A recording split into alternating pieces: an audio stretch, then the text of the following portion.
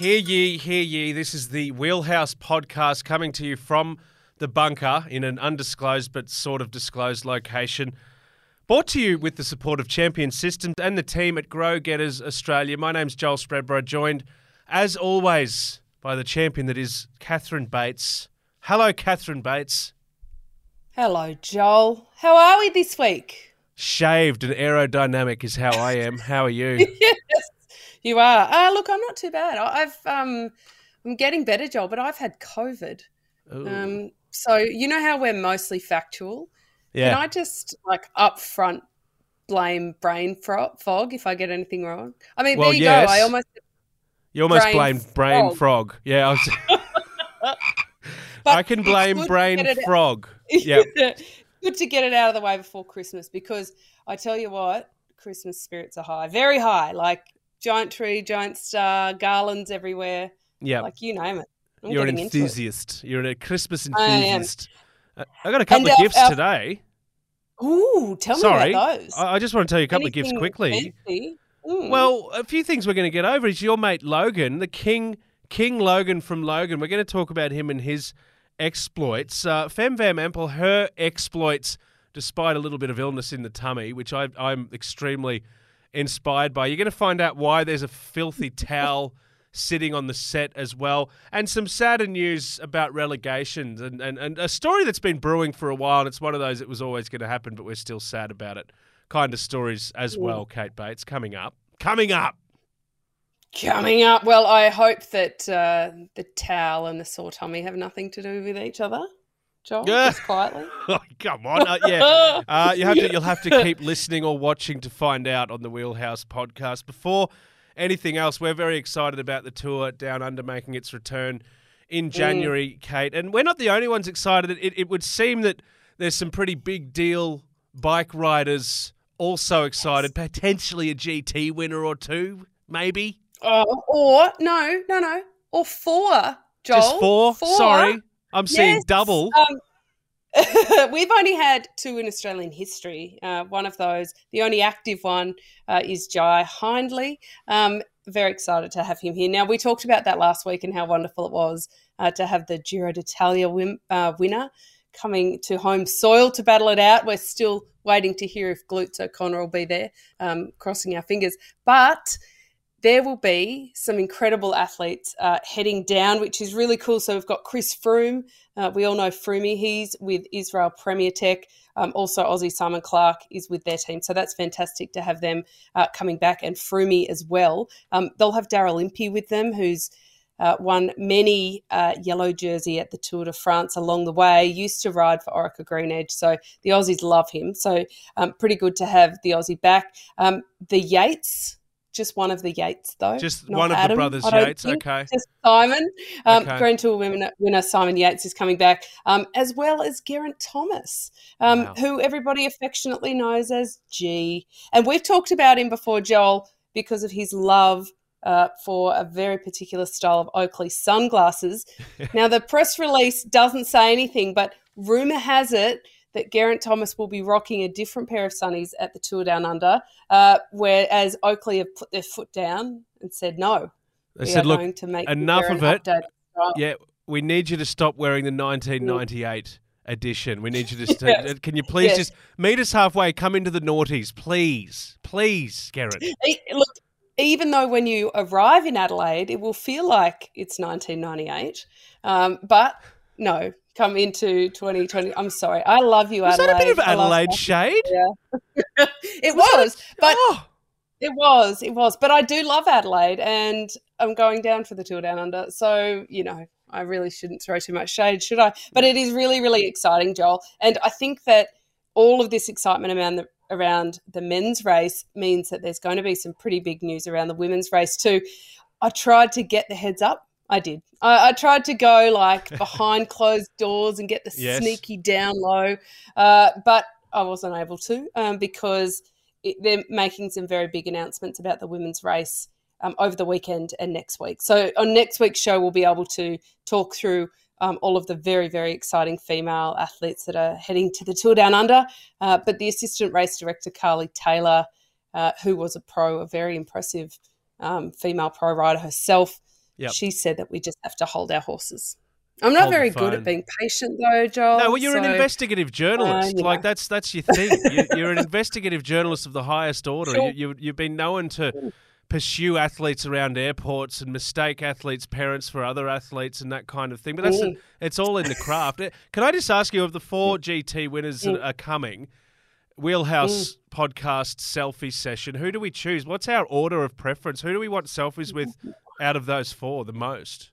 And well, I should say, you're not allowed to have all 4. You're not allowed to have all 4. Okay, Jai first. Right, okay. And then if I have to choose one of the others, I'm going to go for Chris Froome. Froomey? Yeah. Come on now. The guy's a legend. Like, he was a legend when he was winning the Tours, but he's even more of a legend after his horrific accident and his comeback. It's like more than just about the bike riding now. I think absolutely. So that's my preference. One thing I love about the Wheelhouse podcast is our unplanned segues, and you've just given me a perfect one because talking of legends, if I may, your dear mate, your dear mate, Logan Martin, is officially the king. Once again, remains the king of freestyle BMX. His Olympic title defense is looking good. The World Cup crown going his way. He came off the bike. He recovered. He did it near his home on the Gold Coast. There's a lot of fairy tale about this, Kate Bates. There is. We love Logan from Logan, don't we?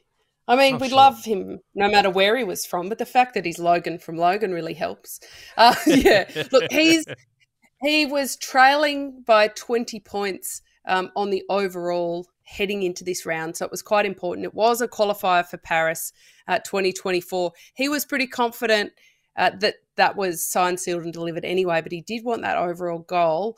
He got it, Joel. Oh, yes, he did. He was only 20 points behind heading in. He managed to steal the crown. So impressed. But the most beautiful moment for me was that he dedicated the win to his father, Sean, who passed away in September. My father passed away this year, Joel. When I read that, it gave me goosebumps. It made me think, what an incredibly special way to honour somebody that you love so much. Now, we've seen lots of photos on his social media over the years of him with his father. They had an incredibly close relationship and with his kids. And so that was pretty goosebumpy and special to me to see that. On a less serious note, Joel, how do we pronounce the Frenchman? Oh, don't ask me. I was about to ask you. In the 2022 World Cup, right. Anthony Jean-Jean? His surname, yes, is spelt Jean. Yes. Anthony Jean? Is it Jean-Jean or Jean? I don't know. Oh, look, I mean, it's French. It's got to be Jean-Jean. Jean-Jean. But that was, yeah. I like it. I like it. There's a surfer as well. I'm having a blank, of course, but there's a surfer who has a repeated nickname as well. And sorry, Jean Florence, of course, John. But it's in the other. It's the other way around, and it's spelt John. So it's clearly John. Oh. Whereas this one is spelt Jean, and it really throws me about.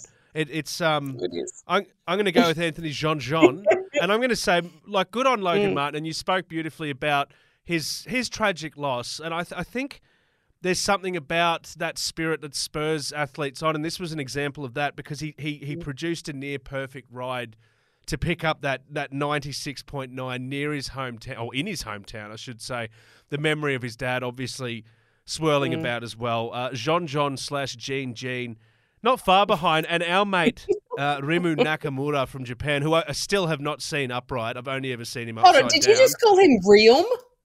No, Did you just call him Rium? No, Rim. Oh, Rim. Rim. Is it Rimu? Rim. Oh, I definitely am not. You don't ever come to me with pronunciations on. I thought I was a fan of. I think from now on it's simple, Joel. I'm calling him Rim because Rimmy? I have associated that with the most beautiful cycling appropriate name, like Ryder Hesjedal, Rim Nakamura. So I'm going with Rim. Rim but Nakamura. He beat the big names. I think you were trying to make a very important point. I cut you off. I'm blaming COVID. I'm sorry. It's the frog brain, the froggy brain hopping into the action again. No, it's totally okay. So, Jean, Rim Nakamura, and of course Logan Martin, and very importantly, a qualifying fixture for Paris. So all roads do lead to Paris for Logan Martin defending that gold medal of his, looking good. I wasn't disappointed, but after Abu Dhabi, I did ask the question, are we sad? I think I said, are we sad about Logan Martin because he didn't quite perform that way? I regret asking that now because it never gives us anything to be sad about. He's an absolute champion. Well, we were also asking, like, are we worried?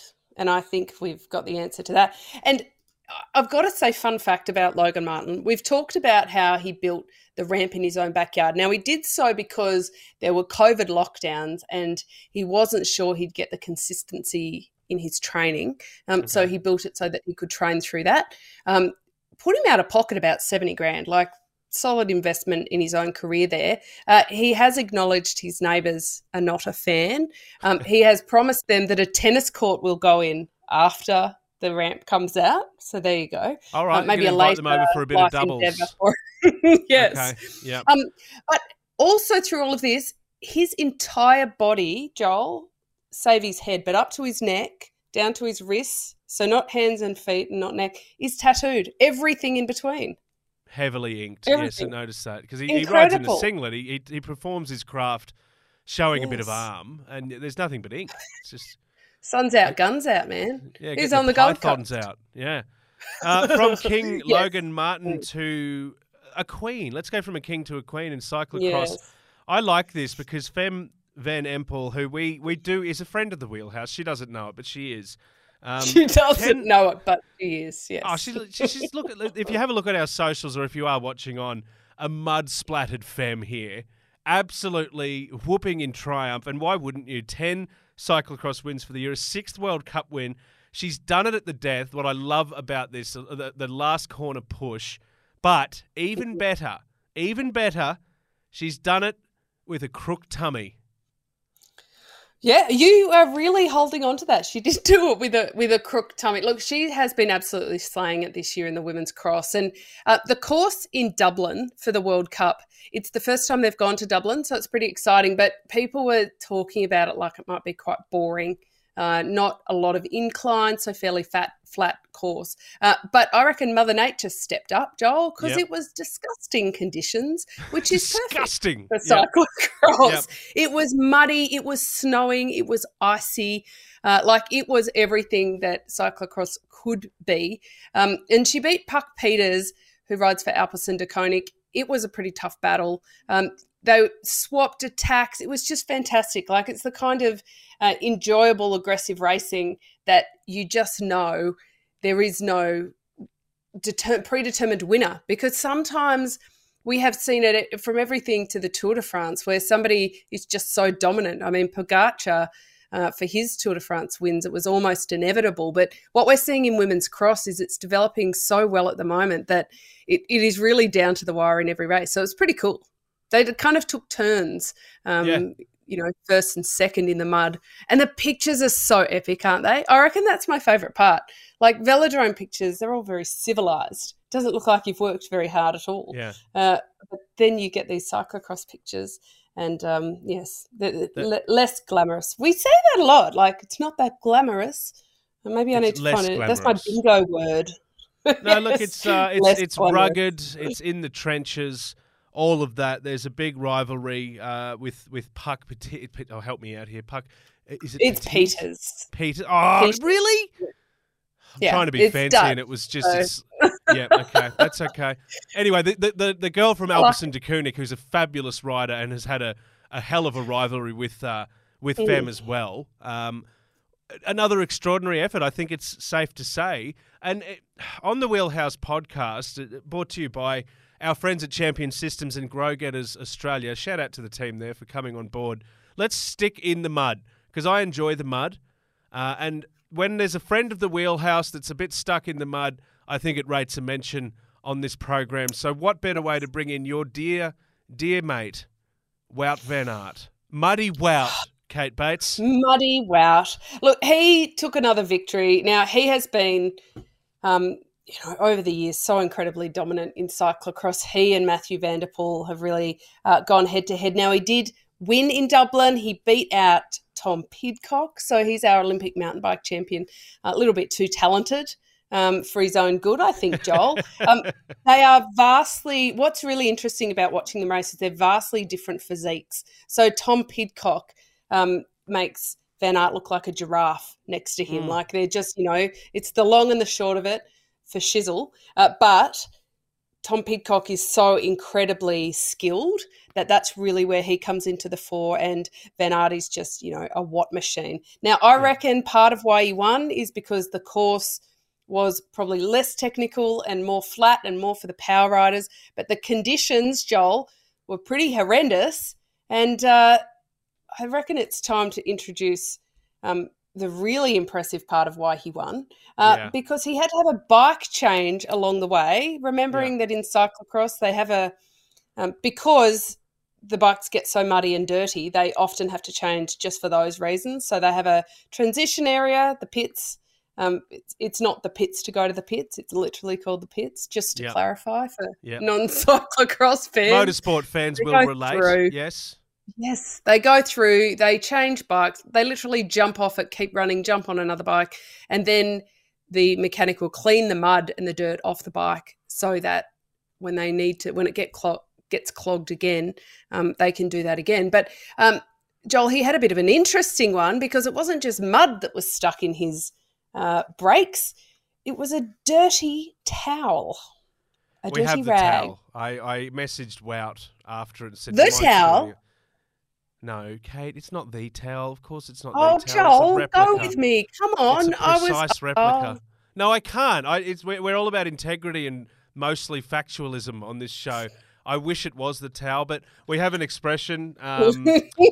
We have an expression for anyone listening overseas or watching on, getting towelled up in Australia, and that means losing, basically being defeated. But in the case of Wout, getting towelled up means a minor inconvenience, which you then brush off and go on to win the race. So I'm fascinated about this because, another saying is throwing a spanner in the works or throwing a spanner in the spokes, throwing a towel in the spokes. This has actually happened. So he's riding away and an errant towel, a wayward towel, a listless towel, whatever you want to call it, has found its way into his wheel, basically, and he's gone, wait, something's not quite right here. But being as cool as he is, cool as a cucumber, kept his composure, jumped up, got a new bike, lost some serious time, and then, as you say, but then made up some serious time. Yeah. Punched it was pretty impressive.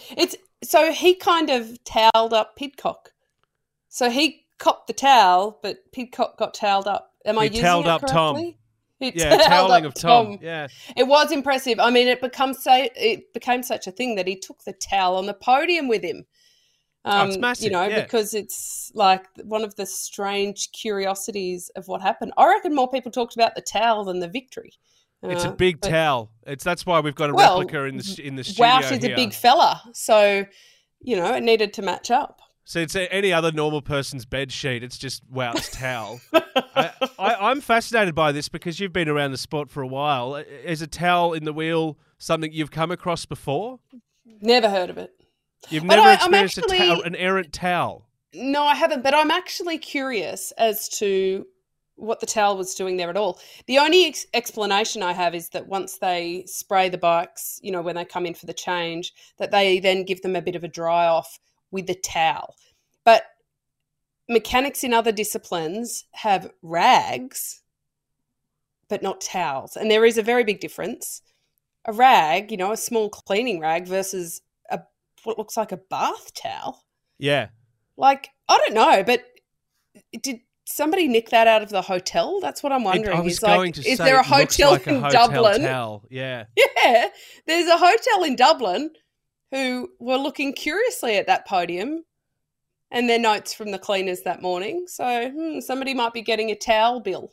Yeah. I wondered where our towels went. That was a really bad accent. But yeah, I'm curious about it because it is a legit bath towel. Like it's got the little embroidery on it and all of that. It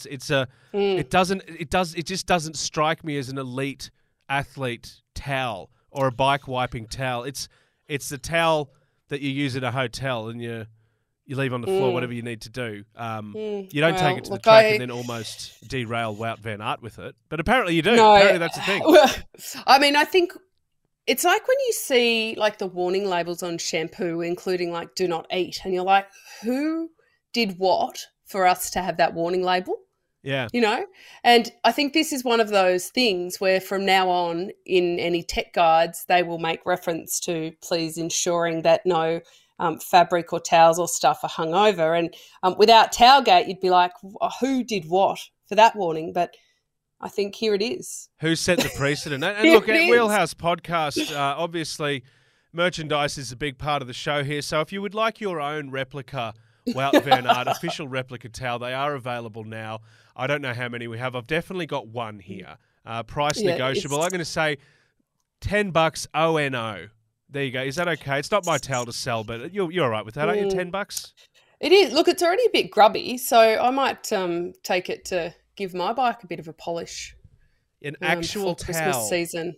I have a sense that this has been greased up by Merxy because the grease looks like it's come from a bike that's done some serious Ks, and I know Merxy's been out there riding like a demon. He's a serious rider with a serious bike, Joel. We're going to have to do some serious training to seriously catch up. Yeah, and I am being fully serious about that. But towel gate, whatever you want to call it. I know we call everything gate, but this is a genuine gate because I've never heard of a towel causing this sort of issue. It's like we say, it didn't derail him. He went on to win it. But the towel that almost ended everything for Wout van Aert. Maybe that's a doco or a book for Wout. The Towel and I. The Wout van Aert story. The Towel and I. It could be. I don't know. Good on him, though. I love always seeing him win. Well, look, my only downside is that with Wout in the media again, Joel, everybody loves Wout, don't we? I think. Do they, though? Do they, Kate? Well, look, apparently not. I know you do, but apparently not this week. I'm sorry to burst your bubble there, but another one of your favourites. Talk about a toweling. Talk about a toweling. I think we need to be very clear on this, Joel. In our household, the Batesmere's household, one of us is a very big fan of Mr. Van Aert, and one of us is a very big fan of Mr. Sagan. Yep. We are sitting on opposite sides of the fence this week, Joel. Oh, really? If it's not clear in the tone of my voice, I am the Van Aert fan, and Mr. Sagan, watch your manners, has come out swinging. Hasn't he? Doesn't like him. He's disappointed me as a person. I've got to say, you may as well call someone an F-wit or something, because saying you're just a disappointing human being is more offensive. It is like literally the name calling. It's like no, everything about you, your character, you're just a disappointing person. That's what Peter Sagan has come out and said after their clashes, I should say, on the Tour de France. He reckons he was unfairly impeded. Wout got in my way on stage 3 this year. And he never said sorry. He never bothered to say sorry. And I love this. He's a great champion, but he insulted me at the Tour, and he hasn't apologised yet. In this, again, he disappointed me as a person. I'm waiting for him to come to me. Okay. I won't go to him, so stalemate. And I think he himself, this is my favourite part, I think he himself understands why. You know what that is? That's the old classic, you know what you've done? Go and have a long, hard think about it. Come to me when you're ready to talk. Wout van Aert. Well, I mean, I know Peter Sagan is a parent. He's doing a very good job of parent talk here with the, I'm not angry, I'm just disappointed. Yes, I'm not angry at you, Wout. I'm just disappointed in you and your as a character. Person, in brackets. I'm just disappointed in you as a person. A big sledge. I mean, in fairness, it's been some pretty epic clashes. Like in 2020 in stage 11 when there was a little bit of fisticuffs between them, Van Aert actually went across the line, Joel, with the bird in the air. Yeah. Yes. If you're watching, you know what the bird means. If you're not watching, you put 2 fingers down on either side of the middle finger, and that's what you get to get the bird. That's not very becoming behaviour. I will agree with that. But I feel as though there's a little bit of like old statesman in Sagan. Like, I won't go to him. Like, I'm the older, more established rider. I don't care what he's done. You have to respect the elders almost. Okay, in the so pack. he's coming from a respect, and I've it is. earned an apology kind of point of view. It's got to be. I think so, because otherwise he wouldn't be making anything of it. He would just be like, he's a good bike rider, but I'm not a real fan of him. He wouldn't be making the point to say, I'm waiting for him to come and apologise. Yeah, I don't know. There's something in that. I reckon it's a bit of a elder statesman kind of thing. I know you love Wout, but the whole bird thing. I do. Does Peter have a point? I think Peter has a point. Try saying that 10 times really fast, Joel. Yes. Any voice teachers listening are like, oh, that's a good one. I do think he has a point, because there does need to be a lot of respect. And cycling in many ways has this huge amount of respect. Like, think about when the yellow jersey at the Tour de France gets a mechanical, it's kind of a no attack rule. At any race, when the race leader, stops to get a water bottle, whatever, anything like that, when you go through a feed zone, you don't attack. Like, it is kind of gentlewomanly, I need to work on that term, in its nature. And certainly all of my experience in the women's peloton, there is a lot of respect that goes through. If some of the older, more experienced riders, for example, want to take a stand against something they don't like going on, for example, the race conditions or such, everybody follows along. So I do get that. In the race, it is a little bit different, because there's the sporting element where everybody's just trying to get a result, and people do clash sometimes with heads and shoulders. But there should be that respect off the bike. And I suppose that's what Sagan isn't saying but is insinuating, is that not only are there these on-bike clashes, but he doesn't feel like off the bike that's been resolved. So he might accept that if off the bike he came to him and said, sorry about that. But I know that my mate Wout is of good character, Joel. I just don't question it. So, look, Mearsy's a bit worked up about Pedo being upset, but I think that we can deal with that. But it's a very interesting predicament that Sagan finds himself in, because he rides for Total Energies. They're not a World Tour team. They're not going to get the same amount of respect in the bunch just generally as some of the other teams. And so I reckon that Sagan's also feeling a little bit on the back foot about all that sort of stuff. It's just my spidey senses. A little bit more going on, a little bit more of grievance sort of happening. I'll tell you two teams he definitely won't be riding for, and that's Israel Premier Tech and Lotto Soudal, after, I guess, the worst-kept secret was confirmed this week. Relegation announced by the USI. Alpecin De Koenig, Arkea Samsic promoted.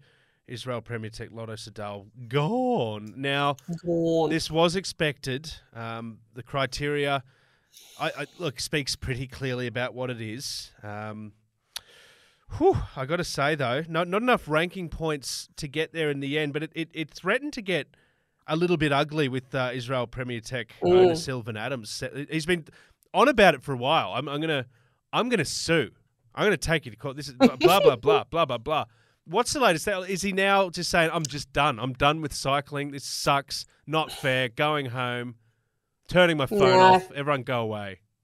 I think he's had his dummy spin. He's moved on. But so the whole relegation debate, I mean, it's been talked about for so long because it's got such far-reaching implications around everything, including athlete welfare, because a lot of the riders were saying they wanted to take time off during the season, or they wanted to finish their season early, but the teams were saying, no, we need your points. You need to go to these races. And also the fact that winning Grand Tour stages sometimes got you fewer points than winning smaller races. And so there's been a bit of debate about that.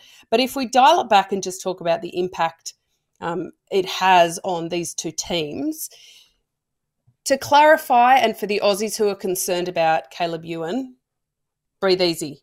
Yes. Because Lotto Soudal, who are now Lotto Destiny, at least I think it's called Destiny because it's missing a letter, but it's DSTNY, one of those really classy spellings. Okay. Yep. Destiny. They are on the top of the Pro Tour list, and so they automatically still get invites to the Grand Tours and the World Tour races. So, yeah, technically they're relegated, but we want that impact Caleb, and I think that was a lot of Aussie fans' concerns, of course, that he wouldn't have access to the big races. The bad news for the Aussies, though, is that with Israel Premier Tech relegated, that does affect Simon Clark, who won a stage this year, of course, of the Tour de France in incredible fashion, and also Chris Froome. I think it would be safe to assume that they'll get wildcards for a lot of races. So, for example, they are coming to the Tour Down Under, no problem. We would assume that they would also get an invitation to the Tour de France because of Chris Froome's pedigree there. Yeah. And I think because of what Simon Clark has done as well, the Vuelta, for example, where he won the KOM jersey at the Vuelta, we could expect them to get an invitation to that. It might affect some races in the middle, though, and certainly, Giro, we just don't know those sorts. If you then go down the list a little bit, it becomes quite interesting because we mentioned Peter Sagan and Total Energies. They're on the Pro Tour list, not on World Tour.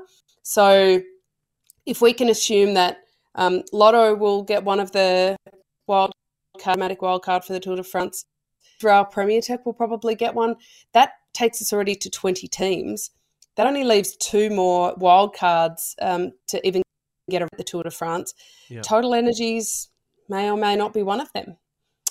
So it does definitely put the pressure on further down the list. And, of course, it would be remiss of us, Joel, not to mention that it is highly, highly likely at this point that Mark Cavendish will sign with one of these Pro Tour teams instead of World Tour. And so we can probably assume that that team would be aiming to get a wildcard spot at the Tour de France and some of the other Grand Tours as well. So it's a really interesting situation because some of the pro teams are really high quality, like the Q36.5 that Doug Ryder is running. Human Powered Health are great, Total Energies.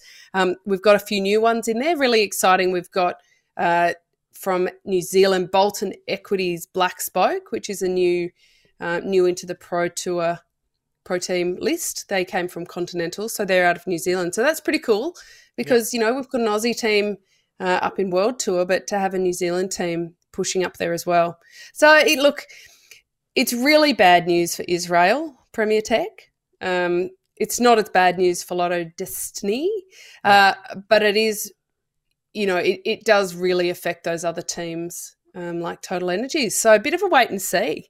It is, like you said, lucky for the wild cards because otherwise it could have been a real drama for a lot of these riders with teams having, we've spoken about it, well and truly sewing up rosters, obviously well in advance. Also 15 places in the Women's World Tour. It was Plantapura, but now it is Phoenix de Koenig, the renamed team, getting the last place there as well.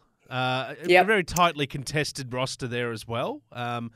But yeah, a very interesting story. It's one that's been plaguing the sport for months. So tough times for a lot of these teams to keep their bikes on the road. Kate Bates on the Wheelhouse podcast. Let's stay with Aussies. So the Oppies, the famous Oz Cycling Awards. Now Jay Hindley, you love him. We all love him. He's taken out his first Oppie, the Sir Hubert Opperman Trophy, of course, virtually awarded, but obviously winning the Giro got it for him. He also had a 10th at the Vuelta. He pushed Michael Matthews, old Bling, along in Wollongong as well, getting him onto the podium. He's had a bumper year.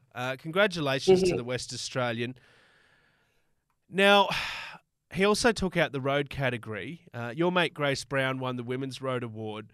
We've also got your mate Logan Martin and a lot of your mates, Georgia Baker, Petra Kohler as well. Now, I want to ask you, if I can, because Beck McConnell. Now, this is really interesting. Beck McConnell got in touch with the Wheelhouse. Look, I'm going to let you take this because basically, arguably, there's a case. There's a case for Beck McConnell to maybe be considered a better effort. But the GT thing sort of skews everything a little bit. You've dived into this. Can you please explain where Beck McConnell is coming from and where you sit on this?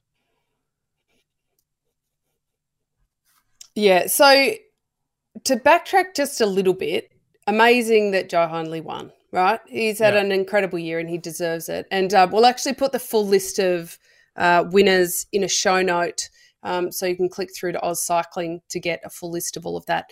Now, it wasn't Beck directly. It was somebody who's advocating for her. And their claim, which I think is fair, is that what Beck achieved in mountain bike this year was arguably more impressive than what Jai achieved on the road.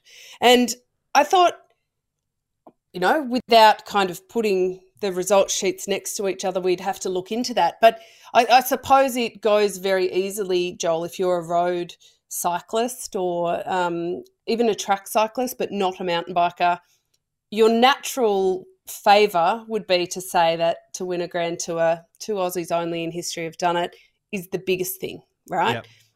Above and beyond anything, above and beyond an Olympic gold medal, a world title, any of that. The issue with that, when I took a little deep dive, so I have this delightful document in front of me called the Oz Cycling Awards Policy. So it's the latest version from September 2022, so I'd like to think it's quite updated, because I thought it's really interesting to me, how do they decide? How do they weight performances? How does it weigh, yeah. To start with, it's, in my opinion, it's a great document, but I do think that they could tweak it because there's no point system, right? So it's not like the Brownlow or something like that medal, which we have for football for the best and fairest player, where people are awarded points, and so it's quite easy. And then if there's a joint winner, there's a joint winner. What they instead have is like essentially a performance period that goes from the 1st of December the year before until the 30th of October. And within that, they're rating people by excellent performances throughout that period. Now, if you under the OPI itself, each discipline, we've got road cyclist of the year, track cyclist of the year, mountain biker of the year, etc. But for the OPI, the weight goes, number 1 is a UCI Grand Tour GC, right? So no surprise why Jai won it. Yeah. Under that is Olympic Games and Paralympic Games, which explains why Logan Martin won last year as an Olympic gold medalist in lieu of any Grand Tour winners. But essentially what this says to me is that no women, in the condition that a male road cyclist won a Grand Tour, no woman could beat him, even if they won the Olympics, the World Championships, and, every other World Tour race in the meantime, because there aren't any Grand Tours as categorised by the UCI for them during the season. It means that no BMXer or mountain biker, even if they won every World Cup, every World Championship and Olympics in the same year, they couldn't win it either. Okay. And so if you look back through history, we've had a couple of female winners, Anna Mears, Caroline Buchanan, but now looking at the criteria, they've won it because a man hasn't won a GC at a Grand Tour, because if that man had have won a GC at a Grand Tour, it would have trumped those performances. And so, look, I think Beck McConnell had an incredible year, Joel. Like, she won 3 World Cups on the mountain bike. I'm not sure that I would then elevate in my own estimational points above what Jai Hindley did. So I still think that we have the right winner. But it does beg the question that even if Beck had have won every World Cup and was world champion, she still wouldn't have been able to win the award over him. And so I find it really interesting. It's a really difficult one. Yeah. I think like the sacred nature of GTs is not lost on anyone in the sport of cycling. We've spoken about this quite a number of times. We've compared them to monuments. We've compared the significance and the prestige. That's obviously reflected in this scoring system. I think I'm going to say, I am going to say, I think taking out that Giro, the effort, the performance that he put in, I'm with you saying he is a deserved winner. Taking nothing away from Beck McConnell, extraordinary year as well. She's had an extraordinary year, yeah. I do agree, a crunching of the numbers, that you need to reweight that. Look, we've seen an example this week. We've seen it in a different sport. We saw it in tennis. Ash Barty took out the John Newcombe medal, which is Australia's best tennis player, for the 5th straight year. Now, she did that 9 months after retiring, and the reason she did it was because she won a Grand Slam. She won the Australian Open in January. She won a couple of other tournaments, don't get me wrong, and a doubles title. But there was an argument to say she hasn't played for most of the year. The likes of Nick Kyrgios, for example, played a Wimbledon final, won a couple of majors as a doubles partner, and a string of tournaments as well. But it's the same debate.